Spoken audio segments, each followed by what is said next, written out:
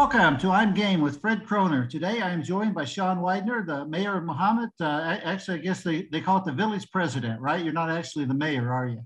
Yeah, I think they're interchangeable at this point. But yes, village president is the official title. Anyway, you've had that position now for about the last 6 years. Welcome, Sean. Hey, thank you, Fred, for having me. Well, according to the latest census, I guess Mahomet's up over 9,400 residents within the city limits. Do you have a rough idea how many more that you could say there are in the unincorporated areas? We've been using the between 14,000 and 15,000 as kind of the Mahomet community number for a while. I think that's probably still accurate.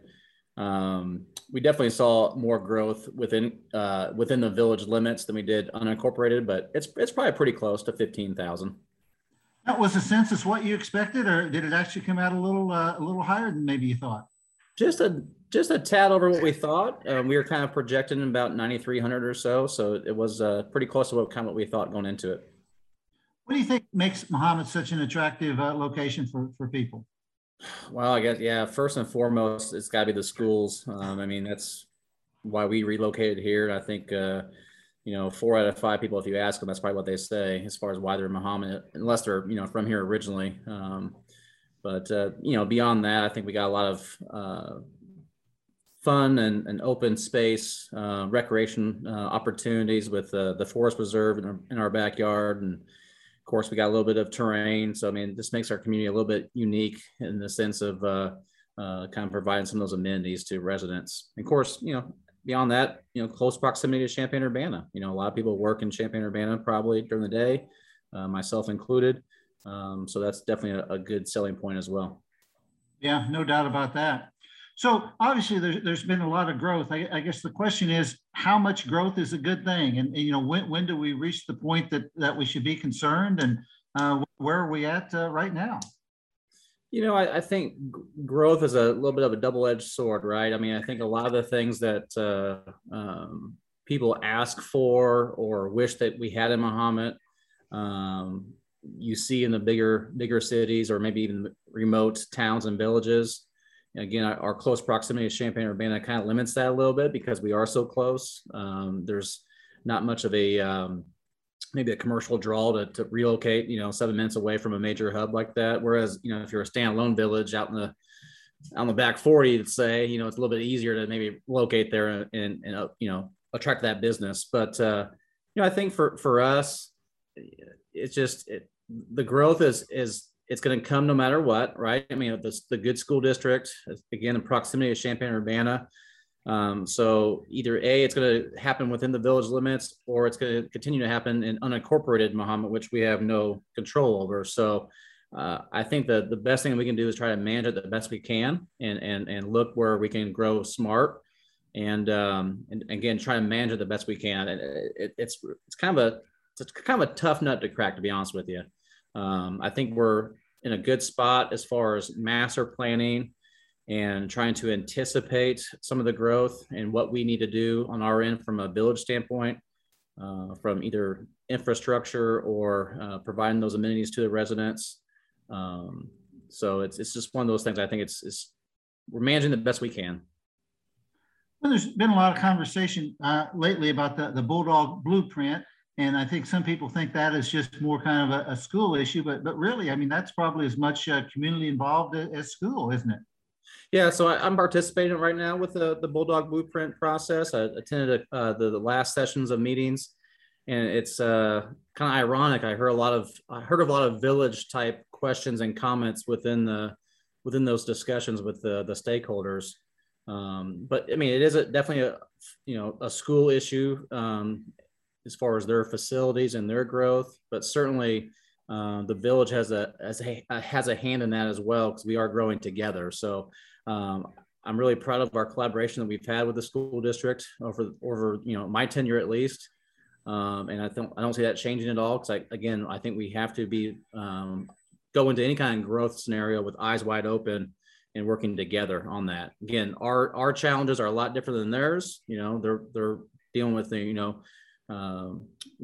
busy classrooms and all that good stuff. And we're worried about as far as our infrastructure. So, I think that's where it's at.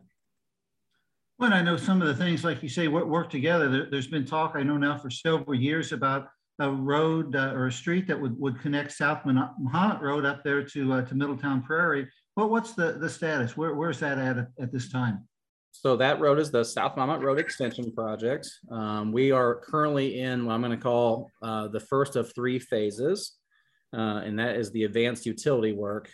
So that's the extension of, again, South Monmouth Road from its current location across the railroad tracks to Churchill, but ultimately to Prairie View Road. That's the ultimate connection that we're going to get the road to. So it's kind of a regional project, but probably the more direct one in the first 1 and 2 phases is that connection to Churchill and Middletown Prairie.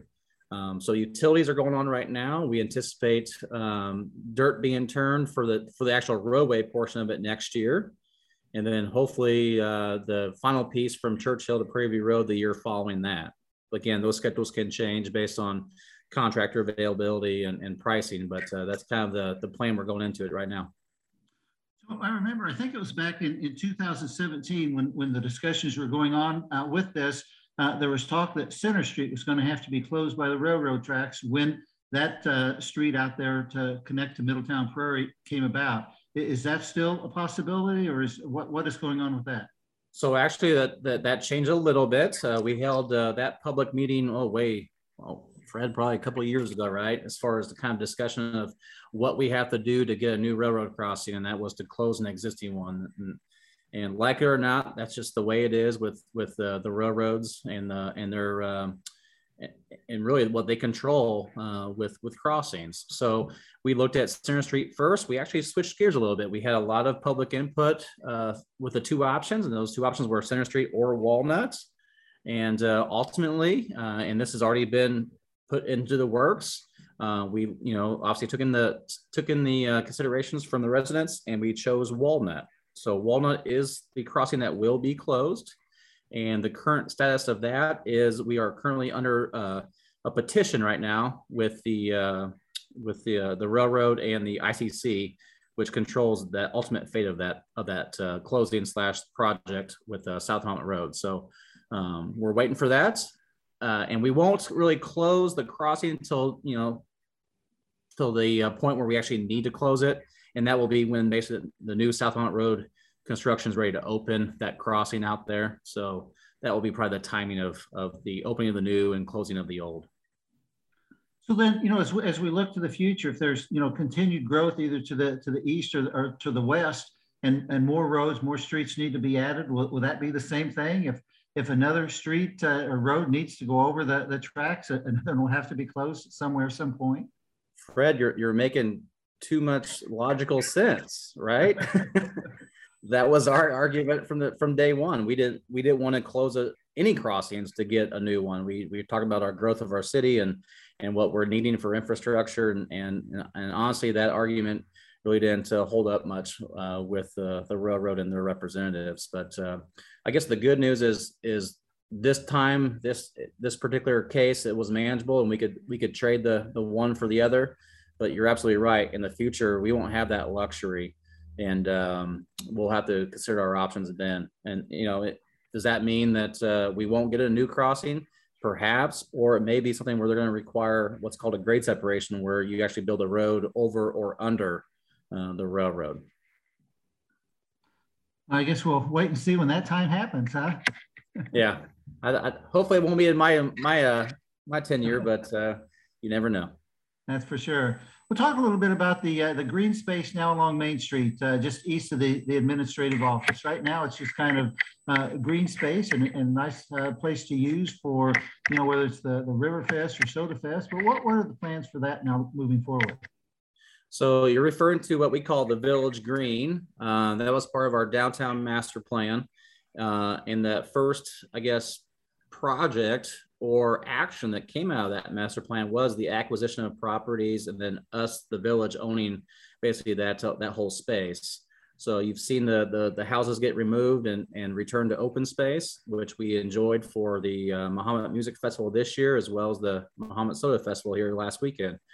So that was really the impetus of maybe the crown jewel or whatever you want to call it, the center of that downtown master plan is really to develop that green space into a more of a a destination for our community and downtown.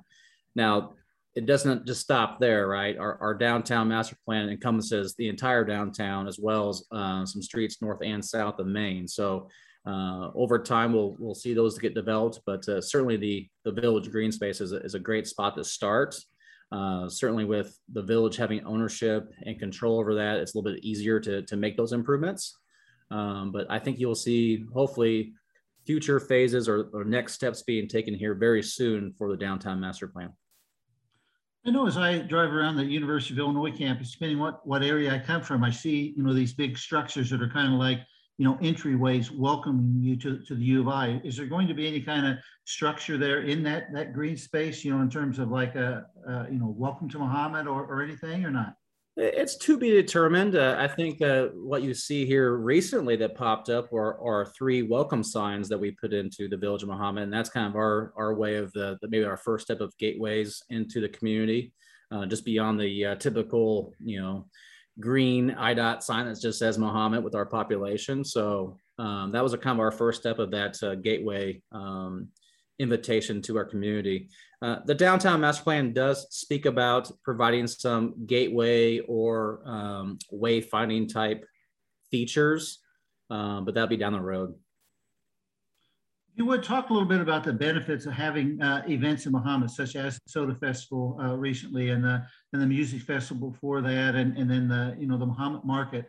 Because obviously it brings, I was at the Soda Fest and I talked to a number of people that were not from Muhammad. So, you get people from out of town that are coming here and maybe in some cases seeing the village for the first time. Yeah, it's just great. I mean, it's great for our community. I think it's for both folks who do live in Muhammad or people in the area for them to come into Muhammad and visit us. And we certainly welcome those visitors. But again, I think it just adds to the just the array of things that we're trying to do to increase or enhance the quality of life for everybody here. From the Soda Festival to music festival to concerts in the park at Barber Park, to the farmers market you're referring to, anything, right? I mean, I think those are all great examples of as we grow and we provide more space or opportunity for those things to occur, they'll come naturally. And I look forward to definitely more type of those events and attractions for Muhammad. Well, I know within the next year, we're supposed to have a splash pad out at Barber Park. What are some other things that either are on the horizon or that maybe you would like to at least look into in terms of the future? Well, without getting village staff too scared here, but certainly there's a long list of things I would love to accomplish, but I think, we have to be focused. Our resources are limited. I think the Barber Park first phase of improvements is definitely going to be a real big push and a big change really to one of our biggest and premier parks in Muhammad. So yes, definitely a splash pad, the all-inclusive playground, as well as the pavilion improvements are going to be all great additions to Barber. And again, that's the first phase, and we're not going to be done there. So we've got a full master plan for Barber Park, which includes basically elevating all the other fields out there for additional flexibility of space, and then of course to provide more amenities in that park for our residents and visitors. Well, can anything be done in terms of the Sangamon and the potential for flooding? Because I know at various times that just looks like a lake out there. It does. So we're working right now with the permitting agencies to have those modifications done. Obviously, we're not going to control Mother Nature, but we will try to provide the space where we, have that capacity or that area for the river to flood, because it's always going to flood. So just like us putting the pathway underneath the bridge and that connection, we knew it was going to flood. So you just kind of take that into account as you do your planning and maintenance, whatnot. So yeah, the full master plan takes into account the floodplain, and again, trying to elevate some of those fields that do flood now or get close to be flooded. Those will be out of harm's way, and we'll let Mother Nature do its thing all around it. So 13 Acres Park, who owns that, and what's going to become a 13 Acres Park down the road? Well, that's a good question. And as of September 21st, I don't know the answer to that as far as what's going to happen, because it's really dependent on what the school board wants to do. But currently, the school district owns 13 acres. The Village of Mahomet is a primary user of that park, of course, with baseball and I guess football as well. And traveling teams use it too. But they own it. For the most part, we maintain it and take care of it. And the goal or ultimate goal, and this is what was discussed here recently, was, the village has a vested interest in that area of town to enhance our recreational opportunities for folks. So we are more than willing to take over ownership of 13 acres and enhance it and actually improve it as well, as far as some drainage issues there. But that's part of a bigger plan that we presented, and what we're hoping to do is actually bring tennis back to the community and build some tennis courts with the joint collaboration with the school district.